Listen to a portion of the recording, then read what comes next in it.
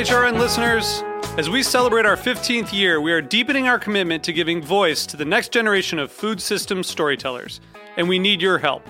Our internship and fellowship programs help activate new possibilities for underrepresented and underestimated young people through experiential journalism, audio engineering, and production training. Through these unique programs, HRN helps food equity stewards build essential workforce readiness skills that expand their potential and foster economic mobility. Please consider supporting these critical programs. And with a minimum donation, you can be entered to win a dinner for two at an amazing restaurant in one of 8 cities and tickets to a concert at a great venue in one of those cities. We have incredible partners across the country who have donated, as they also share our passion for helping to educate the next generation of food systems storytellers. Check out heritageradionetwork.org/15 to donate and enter to win today. That's heritageradionetwork.org/15 to donate and enter to win today. And make sure you donate before March 31st. Thank you. Today's program is brought to you by Copper & Kings, pure copper pot-distilled American brandy, aged in Kentucky bourbon barrels. For more information, visit copperandkings.com. Hey, what's up? This is Jack Inslee, host of Full Service Radio. You're listening to Heritage Radio Network, broadcasting live from Bushwick, Brooklyn. If you like this show, visit heritageradionetwork.org for thousands more. We talk about food, we talk about music, with musical dudes, finger on the pulse, snacky tunes.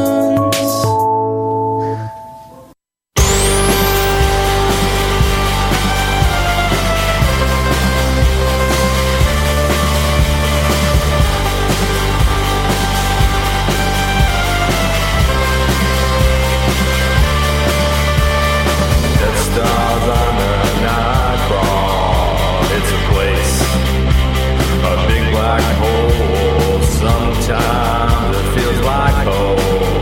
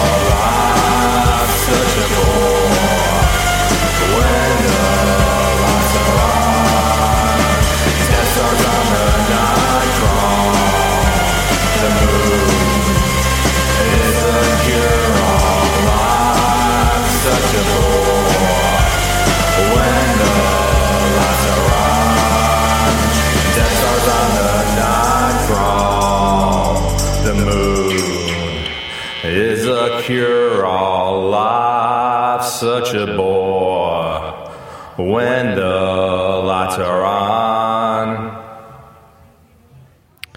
All right. Triple Hex, live in studio later. Happy Super Bowl Sunday, everybody. That's why we're really here today. Sports. You are listening to Snacky Tunes. I am one half your host, Greg Bresnitz. Darren and his betrothed are making a snack stadium. I'm the other half. Yeah. Well, we're getting to you're effing up my patter here. Sorry. I have a whole plan. Joined today in the lovely studio is former guest, now co-host Jordana Rothman.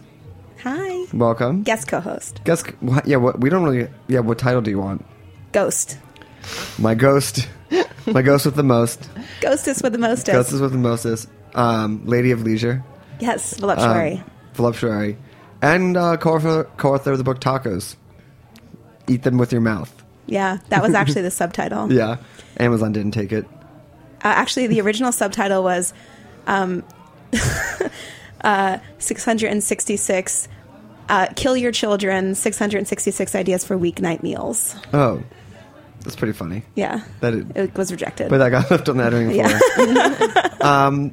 Well, our food guest today is another former Snacky Tunes guest who was here under another guy's company, Suspicion. Anna Polonsky, welcome back to Snacky Tunes. Hello, thanks for having me again. Who was here years ago from the Fooding, who has since left and gone on to do her own thing, the MP Shift. Who is joined by a lovely cohort who sounds like Darth Vader today and could not make it to the show. Or Darth Vodon, if you would believe the email. And welcome back. Thank you. So in your own words, tell us what the MP Shift is. Yeah, so we basically help restaurant owners and hotel owners and really any lifestyle space owner to develop their vision from A to Z. So we help with concept and visual identity, branding, interior design, and marketing strategy.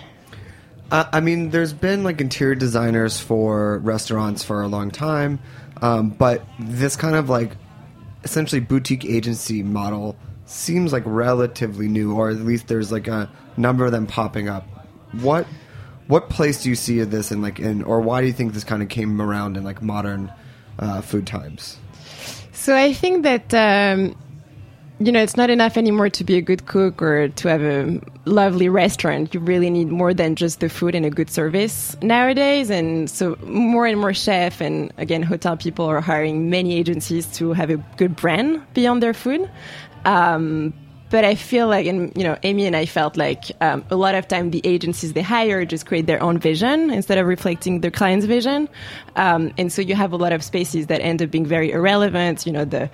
The PR agency talks about it in a way that's different from the graphic designer conceived the logo, that's different from how the chef cook. So we thought there was a need for an agency to really help being brand keepers, basically, for the owners. Do you feel like what you do is replacing the more traditional model of like PR and maybe an in-house marketing person?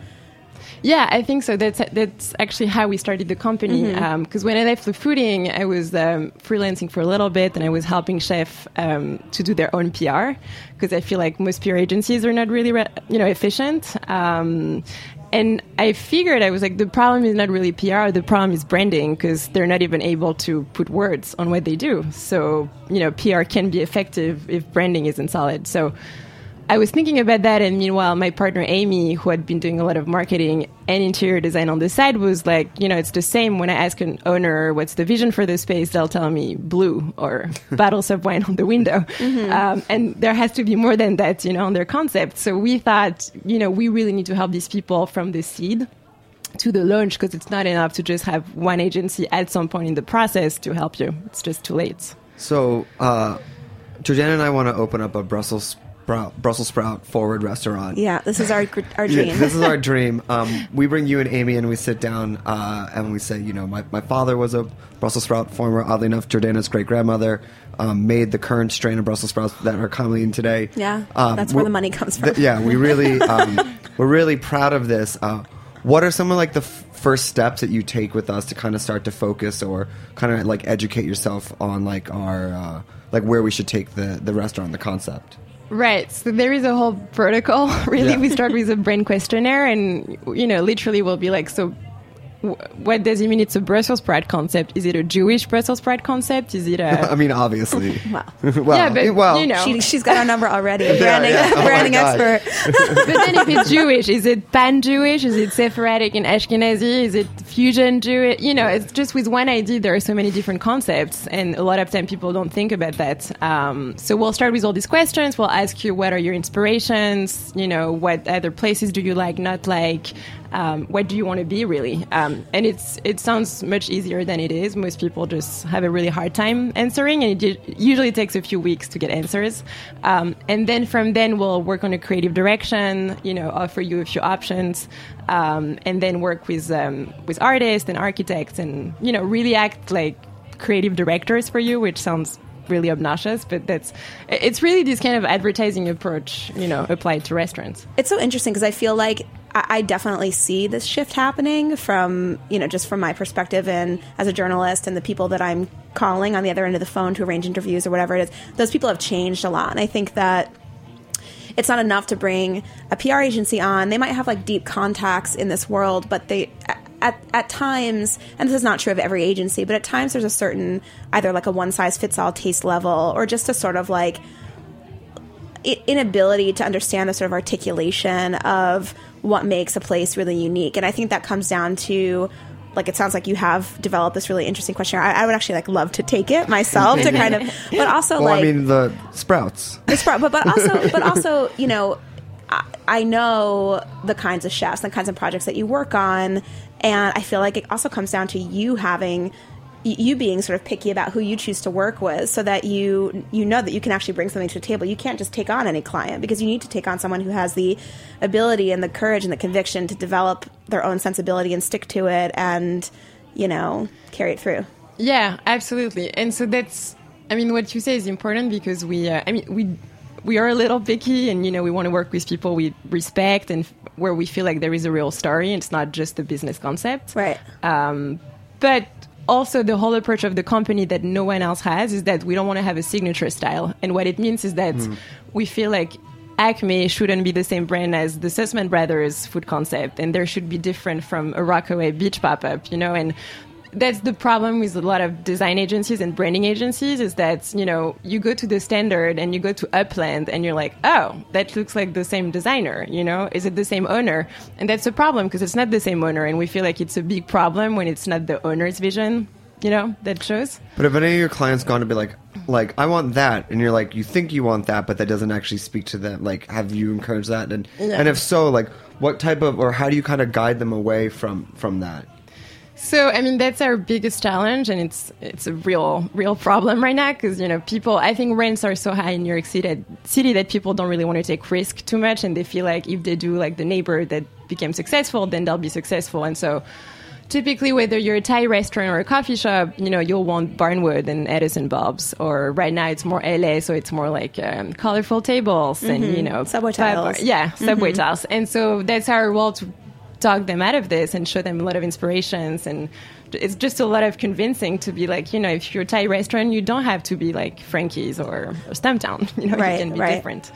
You work with El Rey, right? Is that not with? Well, we've been working with Gerardo, the chef, right. Who did the pop up in Rockaway. Oh, that's the summer right. shift. So talk to us about Rockaway. Yeah, Rockaway was great. What happened is that the famous Rockaway Taco Shack closed down for the summer. Andrew, the former chef, who I love, by the way, left and opened Tacoay Beach. So David Selleck, who's the owner of the Taco Shack, called us and said, what can we do for the season until I find a replacement? And so we thought, let's do something that's not too far away from the taco, but let's expand it a little bit, and, let's use a trend that people talk about right now, which was Latin food. And then let's redesign it so it's relevant, and let's show what we can do, basically, but on a temporary level. So we redesigned it, repainted it, casted a bunch of different chefs from the city, who were not just like grandmothers from Latin America, more young chefs who had some roots in Latin America, and we had them just do beach foods all summer. So Gerardo did it, Camille Becerra did it. Fernando SR did it. These are also just these chefs, if you're not familiar with them at home, they're so to your point about these people having their own stories and their own styles, I mean, Camille is has such a distinctive point of view, both in the way that she cooks, but also like the way that she presents in the world and the photographs that she takes, and she's just like very styled. And like Gerardo, I am like so psyched about his food, and I can't stop talking about him. Actually, like I think that he is such an exciting person. Have you eaten there at El Rey? His food is so interesting. There's not, I mean, it does have that like LA vibe, but there's not really anything else so much like that happening in New York right now. I think it's so distinctive and cool. And for the Shack itself, I mean, one of the things that I thought that you did exceptionally well was like the curation of the people that went in there. It would have been very easy to go with like just some of like the heavy hitters and just like, I mean, with your background, especially with the fooding, which like, you know, nothing on the fooding, but like the names in there were like, oh, we know these names. But I thought that when you picked like kind of left to center, like where did the curation or like how did you kind of put that team together for the summer? Yeah, so I mean, you know, the company is called the MP Shift because we try to shift perceptions and habits. And so in whatever we do, we try to not be too obvious. And one of the things that, you know, I hate in the food world is that it's all about the big names and the network. And I feel like a lot of time we just tend to forget, you know, honest cooks that just want to make good food. And they might not be in the right networks or do the right events. You know, they're not at MAD in Copenhagen and all of that. But they're amazing chefs. And so that's the kind of people we try to support. It doesn't mean we don't respect the big chef, but, you know, they don't need us. So, yeah. Well, we're going to take a quick musical break. We're going to talk about living at Rockaway. We're going to go back to the questionnaire a little bit, and then we've got Triple Hex live in studio in just a little bit. But this is Johnny Lamb, who I barely missed seeing out 2 nights ago, so I thought we'd play a song from him when he was here live on Snacking Tunes. We'll be right back.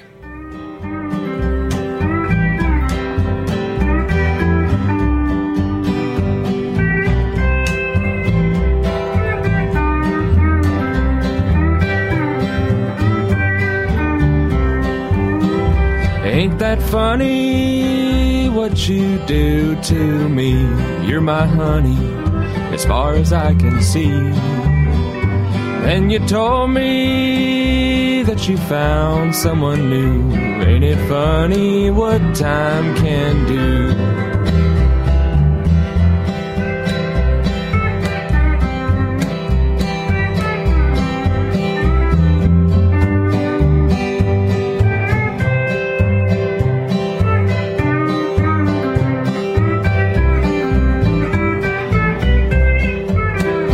Ain't that funny?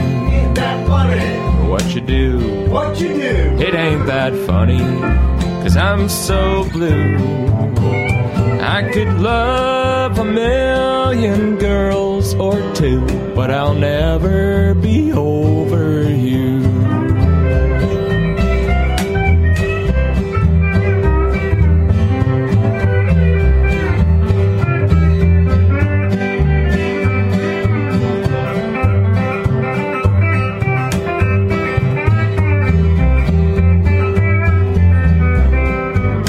I'd give you all of my money, a car or two. I'd pay your rent, well, I'd even steal for you. I could break the law, commit a crime or two. Ain't it funny what love can do? Yeah, ain't that funny? Ain't that funny? What you do? What you do? It ain't that funny, 'cause I'm so blue. I could win $1,000,000 or two, but I'll never be over you. Oh, one more time, Johnny.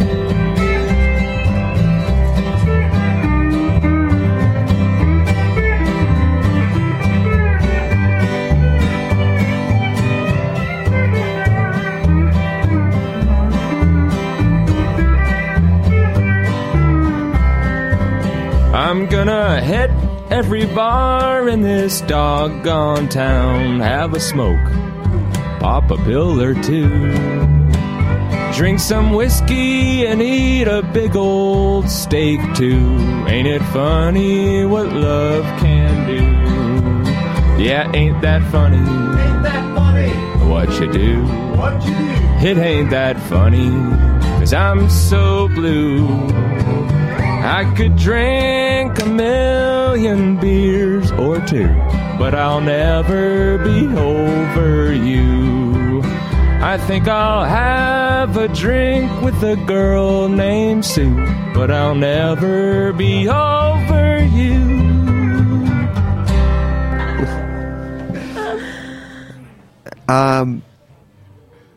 Living in Rockaway for the summer, one of the great things that you introduced me to was the farm that we had the dinner in. So, like, what kind of shifts did you see from the community, and kind of like, did it, living there for the summer affect the way that you wanted to approach guiding chefs, especially with like so many rotating chefs kind of coming through? Yeah, I mean, I think, again, what's great in Rockaway is that although it's becoming more and more hip and on the map, and, I mean, Jordana would never go anymore to Rockaway, typically. I'm an Asbury Park girl these days. No, that's not true. I love Rockaway. But, it's still an hour away from the city, and it was really great to see, the Komodo guys, Camille. I mean, people who are generally in Soho and always interviewed by magazine and very much under the spotlight. It was great to see them just be super chill and maybe cook a little differently, just be different people because they were in a different context. And, again, it convinces me that it's not completely normal, the food industry in New York City. It's just a lot of pressure, and it's all about their names and all of that. And we're more and more interested in doing things outside of New York as well. Right now, we're doing a project in Boston, actually. What is that? It's going to be... It's the worst town in America. There's a town. You said Boston. Booston? Booston, yeah. Booston. No, and it's an amazing chef, Christopher Willis, who used to cook at Per Se and other places in New York. And like a lot of chefs, he's leaving New York City because it's too expensive, it's too crazy, it's too much pressure. And so we're doing the visual identity for his restaurant. So it sounds less glamorous than being in Soho, but we just feel like being in Rockaway or in Boston or anywhere else just allows for more creativity, for chefs. And the other thing we loved in Rockaway was the simplicity of chef out there, the local chef. There is Wit from Wit, the pizzeria. There is the Peruvian girls from Chicks to Go and La Cevicheria. Uma's. I mean, I was just waiting for the crowd favorite. The Uzbeki place, and these people just make incredible food. I mean, really food that I crave much more than most of the new hotspots. Oh, I think about City. those Uma dumplings. Yeah, all the you time. can get enough of this. And it just was really refreshing to see that there is also, a place for people like that. And again, they're very simple people, not doing TV, not doing anything. They just make incredible food. So it just was very reassuring to see that people appreciate that. Not to contradict you earlier, but it's like, what you're kind of going back towards is like the beauty of the food kind of shining through above all else. Your kind of pitch is like, that's just not enough anymore. So like, where do you strike the balance of that messaging? Well, it would be great if there was not a need for a company like us. That would be an ideal world. But the problem is that there is a need for us. And so I'd rather be able to, help chef. And Amy is the same. She started to do design because she felt like there was such a disconnect between the design and vision. And so since it's the world we live in, we want to be able to help chefs make the right decisions, instead of just putting all this money in the wrong people and closing down a year later. That's interesting. I mean, is your goal that these chefs, are you training wheels, or are you like long time, like kind of just continue to grow with the chefs? Or is there some point where you think like you're like big enough in your own way and you'll like focus your efforts on someone else? We do a lot of things already, so we tend to stop once the restaurant has opened. But, it depends. Typically Maiden Lane, which you were mentioning earlier, which is this incredible wine bar in the East Village. They're the first bar specialized in teen seafood in America. We've started to work with them 2 years after they had opened, and we helped them with marketing, with messaging. They used to have a lot of fans, a lot of chefs go there, a lot of sommeliers go there. But the press wouldn't really go there because, they're not stars. They're not in the right network. And, we help them. We train them, as you said, instead of having say, well, we serve great canned seafood, which people think is really gross. We were like, just insist on all of the incredible people you work with in Europe, and the quality of traditional fisheries and, all this kind of messaging, and help them a lot. I mean, definitely the message came out much stronger. So when in the process do you try the food? As early as possible. Yeah. Does that influence whether or not you'll take that client? Well, I have to say for now, most people we've worked with had already cooked before. Typically, we worked on the Sussman Brothers Semisa food concept for the branding. And, you know, we know Eli's food from Myland, and we know Mac's food from the Cleveland and Roberta. So, you know, we trusted them already. Sure. But yeah, I mean, it's a good question because, I mean, it'll be interesting to see what's our reaction when we work with a first-time chef. But I don't think it should influence us too much as long as the guy is very sincere and, you know, because at the end of the day, you know, it's so subjective to say I like or I don't like the food. It's more about how authentic it is, I feel. When you're working with the chefs and kind of opening up the early questionnaire moments, like, what is the kind of like breakthrough moment, or when do you feel that like you have like arrived, or like the amount of information to begin to start to make suggestions, or that you begin to understand where they're coming from? Kind of like the crack moment, the aha. Yeah, it's rarely that sudden and immediate. You know, it's never really enough to just have the chef's answers. It's really interesting to go through the graphic design process because it's when it becomes more real. And that's how you build a story. I mean, unfortunately, there isn't really any aha moment. And if there is, generally, they don't really need us. You know, if they're so strong in their brand, they're just good to go. I want to make sure we talk about before you go, but what are you currently working on that you can talk about? Yes, there's not much we can talk about right now, but we just finished the brand identity for Acme, the restaurant and club in Soho. They just reopened with a different chef. Did they change their type of food as well? Yeah, they used to work with Mads, who's an amazing chef, but, you know, he was serving very delicate, very precious Scandinavian food, which wasn't necessarily the best fit for such a huge place. So now they're working with Brian, who used to work with Danielle. And it's more of a brasserie with Italian accents. You know, a great case where you might work with an amazing chef, but it doesn't mean it's right for your brand. How do you kind of change the awareness of a project? That's my question, you know, too. It had Acme was such an interesting case, I feel like, because Matt's had so much resonance with a very niche community in New York City of people who were aware of his reputation, but that kind of food, you need to on-ramp with that kind of food. You know, you can't just like dig into the lichen, you know, like it takes like a little bit of, you know, a little bit of like getting used to, you know, and it can be very, very beautiful as it was there. But it's been open for a while. And so how do you then shift it to something? How do you work with the existing clientele? How do you... Yeah, and also the second part is like, what story do you start to feed to the press? Right. Because I had read that they had shifted their foods. Like, what is the strategy of, like, essentially a name? But what is it a name? Well, I think not everyone can afford to do what they did. I think Acme, you know, could just replace the chef after so many years because they have such a big name, and they have, you know, and they had a name before it was even the owners. It's just Acme, the restaurant has been around for 30 years and everybody knows the awning. And so, you know, people will always be curious and will go anyway. I don't think it's true for any other restaurateur. And then, you know, I think, to be honest, I don't think Acme is just a foodie destination.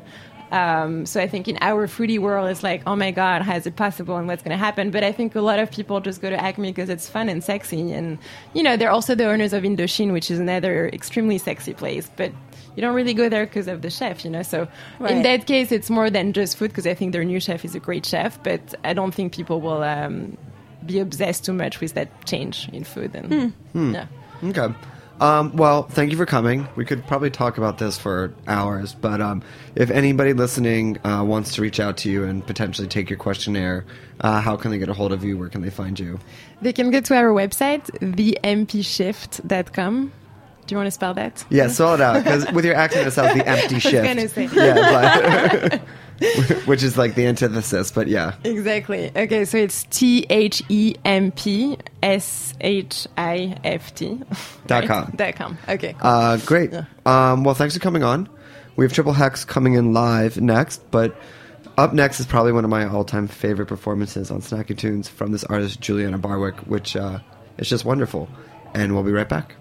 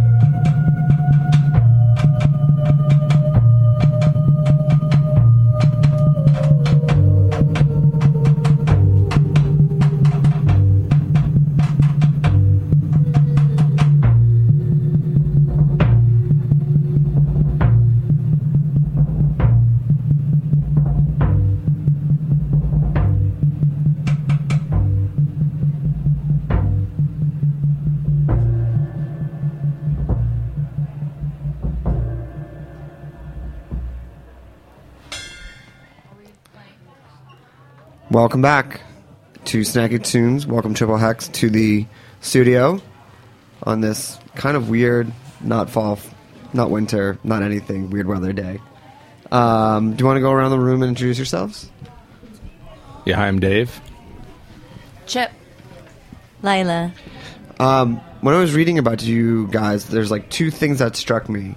One, bands can now say that from the early aughts, and there's like some distance there, which I didn't like, which I used to not think as like that, like a time frame that was significant.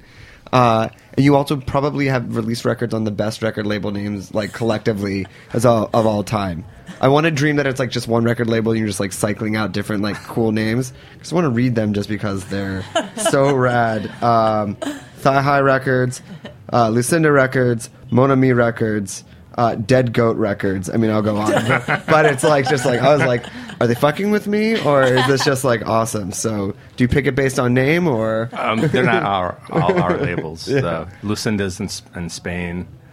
The Mon Ami was another label in New York. And then Death Goat's a new one, but Thigh High was the Triple Hex. Okay. I mean, fantastic. Yeah. Just really just, I mean, the bar is really, really, really high for that. How did you all form and meet? I knew Chip for a while, I guess, and on Ludlow Street, I guess, right? Yeah, we met on Ludlow. Like, actually on the street? Yeah, literally. Yeah. Can you tell the story? Because, like, that seems like such, like, an old New York story. We also met on Ludlow Street later. Actually, the same, all from TG 170, I guess, right? Yeah, which is, like, right above the recording studio that Triple Hex records on. Yeah, New York Head Studio was in Maverick Ray's recording studio was in the basement. Okay. And TG 170 was above it. So Triple Hex was recording one time, and we didn't have a bass player. And at the time, it was just a drummer and myself.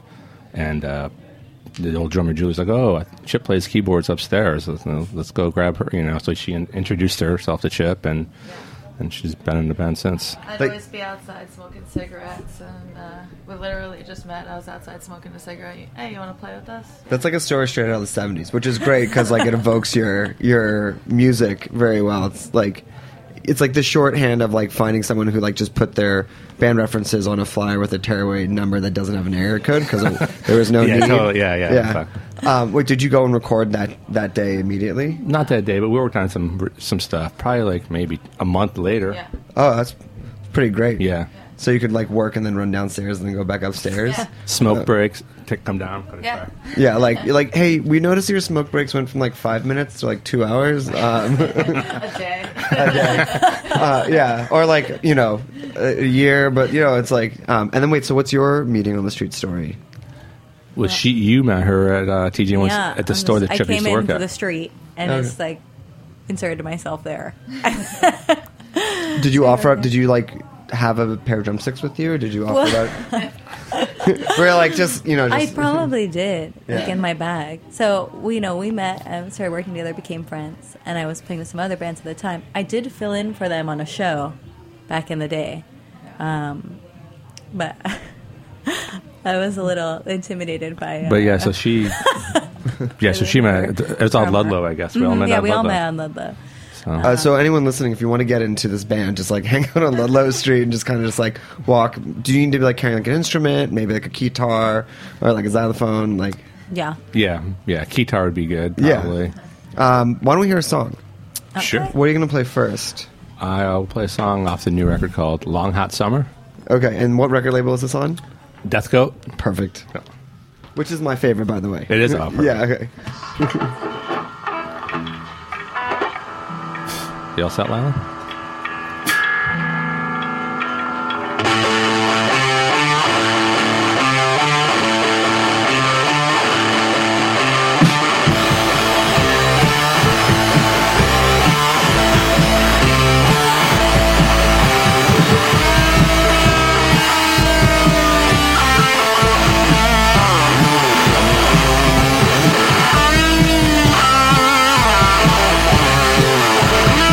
Long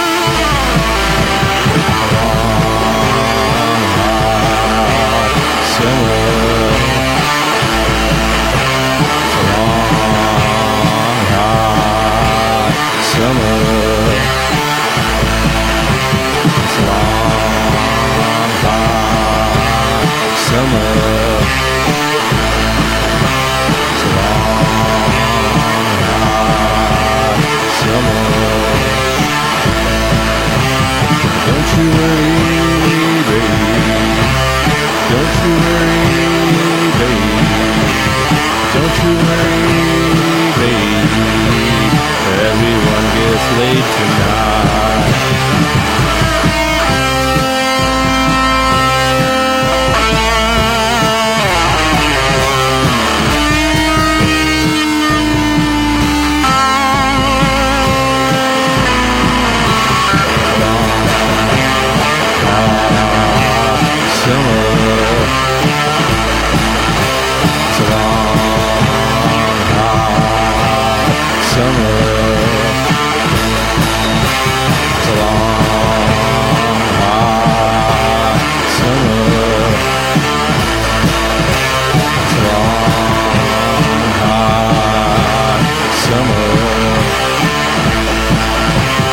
Don't you sweat it, babe.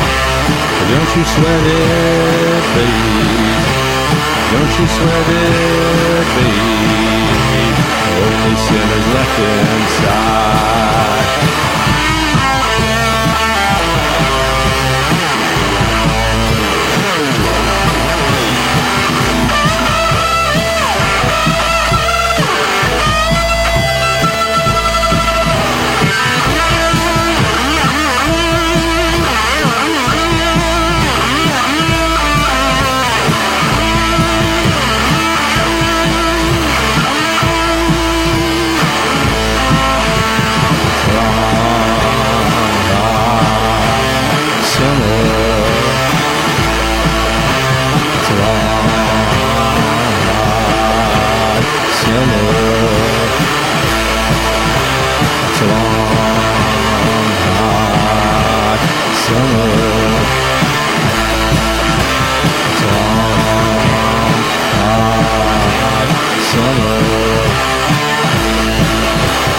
Don't you worry, babe. Don't you worry, babe. Don't you worry, babe. I promise you no tears tonight.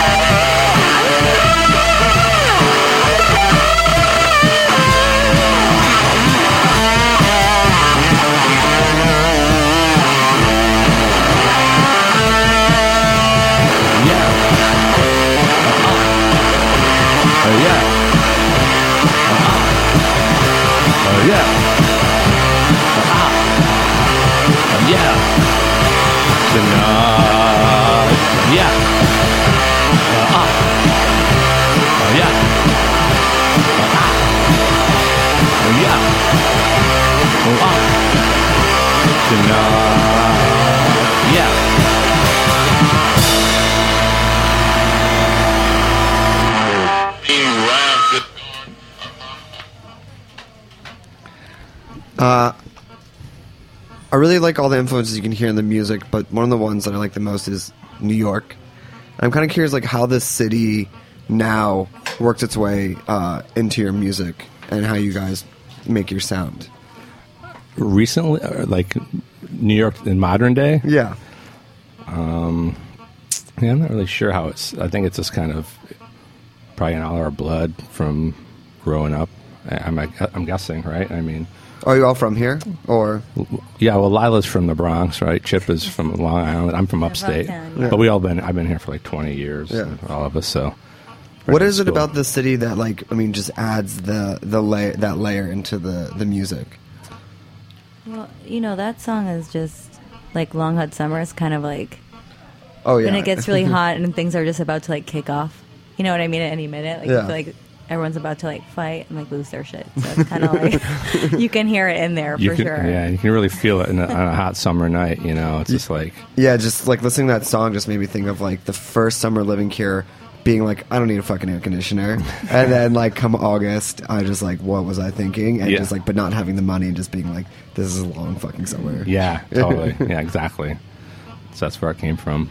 I think New York is always kind of like, you know, we're from here, so it's kind of just always works its way into our bloodstream, whether we, you know, Do you believe like that argument that people like put out that like New York's dead and like no one can do things as an artist here and like everything's moving away?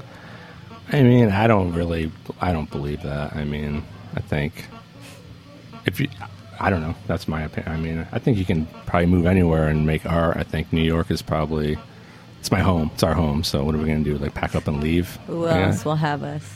Yeah. Who else would have it? I don't know. Like some small town. Pittsburgh. I guess everyone's moving to I want to Pittsburgh go to these days. Detroit. Part of me. Yeah. Pittsburgh is cool though. Yeah, that's what I hear. Yeah. Yeah.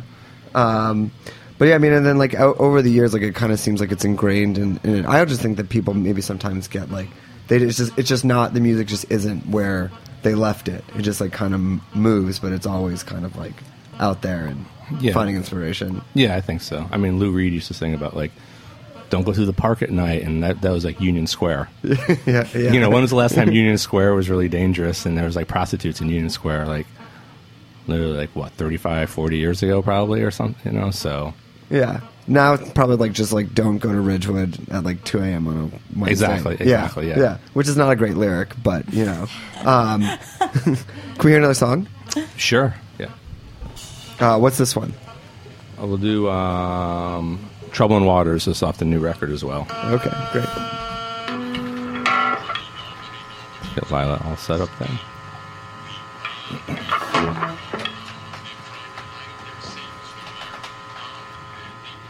You all set, or?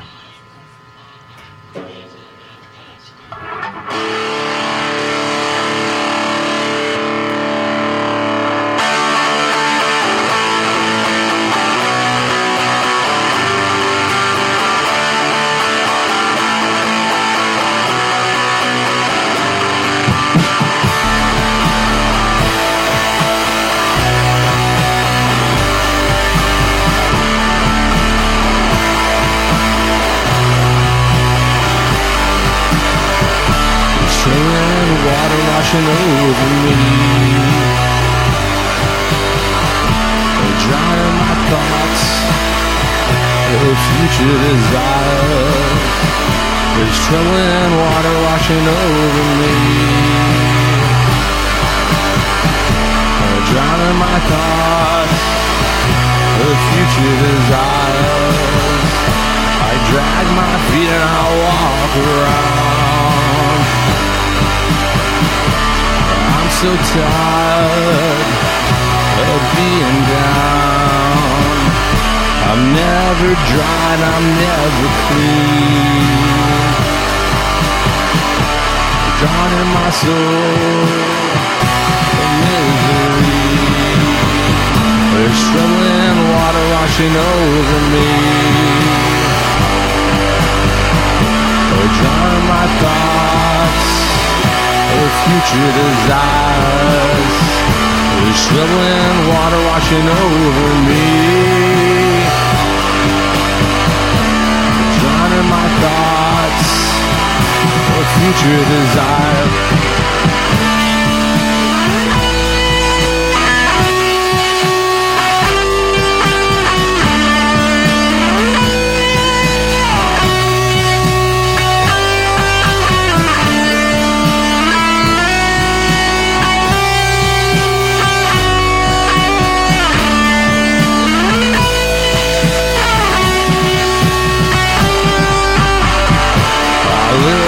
Crooked life, a crooked smile without foresight. I drag my feet and I walk around. I'm so sick and tired of being down. There's trouble and water washing over me. Drowning my thoughts of future desires. There's trouble and water washing over me.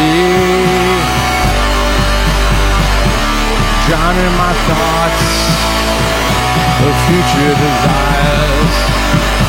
There's trouble and water washing over me. Drowning my thoughts of future desires.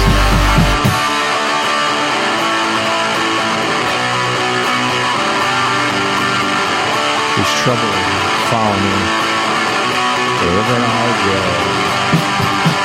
There's trouble and water washing over me, drowning my thoughts of future desires. There's trouble and water washing over me, drowning my thoughts of future desires.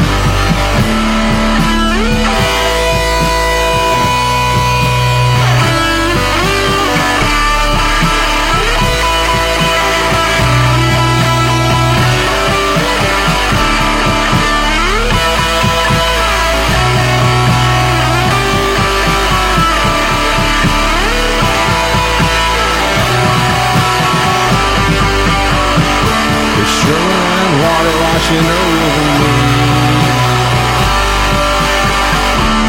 drowning my thoughts of future desires. There's trouble and water washing over me, drowning my thoughts of future desires.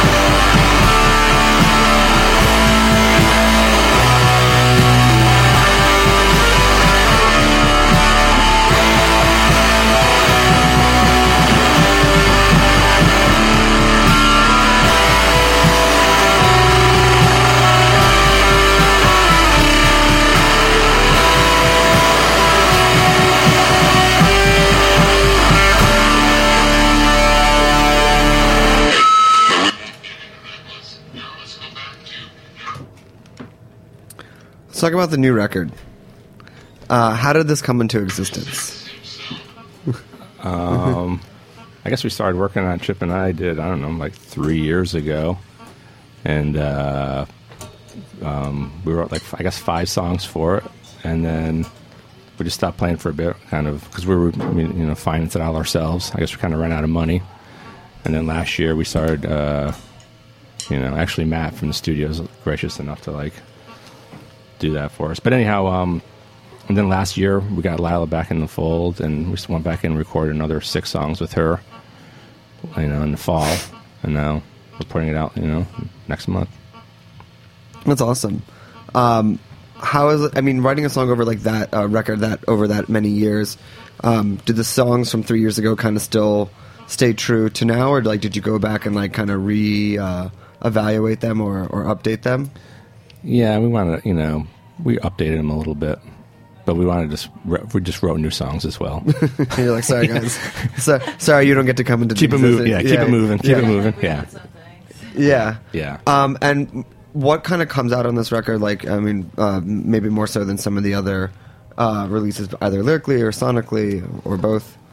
I think lyrically, maybe we expanded a little bit more. Like, Chip wrote, more lyrics on this record, a few songs, right? Yeah, and then so expanded a little bit that way, vocally, lyrically on that, and then I don't know. I guess we just kind of we don't really have like a set in stone. We kind of sometimes, I guess, all the songs kind of turn out and they kind of all sound like Triple Hex, but we kind of don't go in there saying this is what we're going to sound like. Yeah. We just kind of write the songs, and they kind of.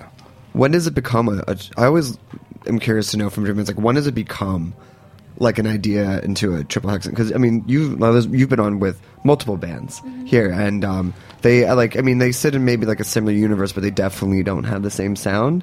So like, when does something become a Triple Hex song in your eyes? When we played on this radio station right now. Oh, okay. Well, yes, obviously that is the gateway. And that's official. But when is it that you're like in the process that you're just like, okay, like this finally sounds like something that like we could be self-identified as, or like hang our hat on? I think it's just like what we feel like. We, there's a lot of songs we'll rehearse, I rehearse all this over and over, and sometimes we'll change it a little bit, and sometimes it just doesn't really feel like it's a. I guess it's more like what songs don't feel like Triple Hex as opposed to which songs do. So, yeah, I mean it's odd ownership of like something that comes from almost nowhere to then bring it in to like make it your own. Yeah, exactly. In that way. Are there some that are just instantaneous, and there are others that like take a while to kind of like break open? Yes, exactly. Yeah, some songs are written in like literally an hour, and that's it. Like the last song we'll play today. And then other ones take a long time, And like I thought it was interesting recording. Like a lot of it would be done there, which I think is cool. Minute, yeah, and right that's there. what makes them. Oh, so like in the studio for you guys, it was kind of like in the post production or in the recording. This is the first time Lila ever recorded with us, Yeah. and a lot of times, like some of our songs will have like definitely a certain framework of what we do, and other songs we're like, well, this is the chord progression kind of, and then we'll go in and then just kind of work on it there in the studio. Which is the best part of recording. Yeah. It was so cool. Well, I want to make sure we have time for one more song and just let you guys kind of breathe into that. Okay. But I want to thank MP Schiff for coming on. I want to thank Jordana for being my ghost co-host mistress. But especially a big thank you to Liz, who has been our engineer for a long time. We have grown the show together. She's going somewhere else, which we won't say, but thank you for putting up with Snacky Tunes, where I know we're pains. Shout out to Darren and Anna, my parents, and my Berliner, who's my favorite. What's the name of the last song you're going to...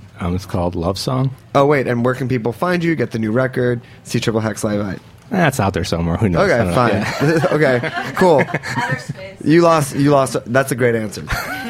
Everyone else is super ready. You're just like, fucking find it. Yeah. Yeah. Or go to Ludlow. Yeah, Yeah, Ludlow. We'll be on Ludlow. we'll be on sure. Ludlow. Yeah, heading out. Yeah, all Yeah, Ludlow. old Ludlow from like 10 years ago, maybe. Yeah, But that's fine. All right, well, thanks for coming on. Thank you. We'll be back next week with another episode of Snacky Tunes. Thanks. Yeah, go ahead.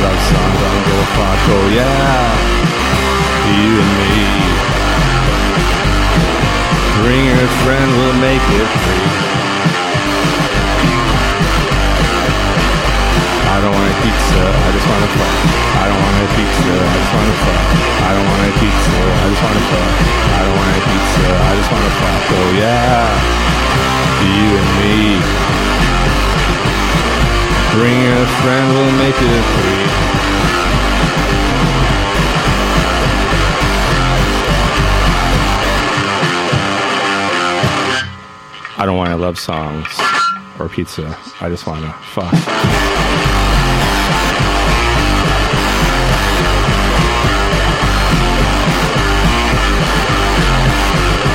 don't want to love songs. I just want to fuck. I don't want to love songs. I just want to fuck. I don't want to love songs. I just want to fuck. I don't want to love songs. I just want to fuck. Oh yeah, you and me. Bring a friend and make it free. Ask your friend to come along. We'll stay up all night.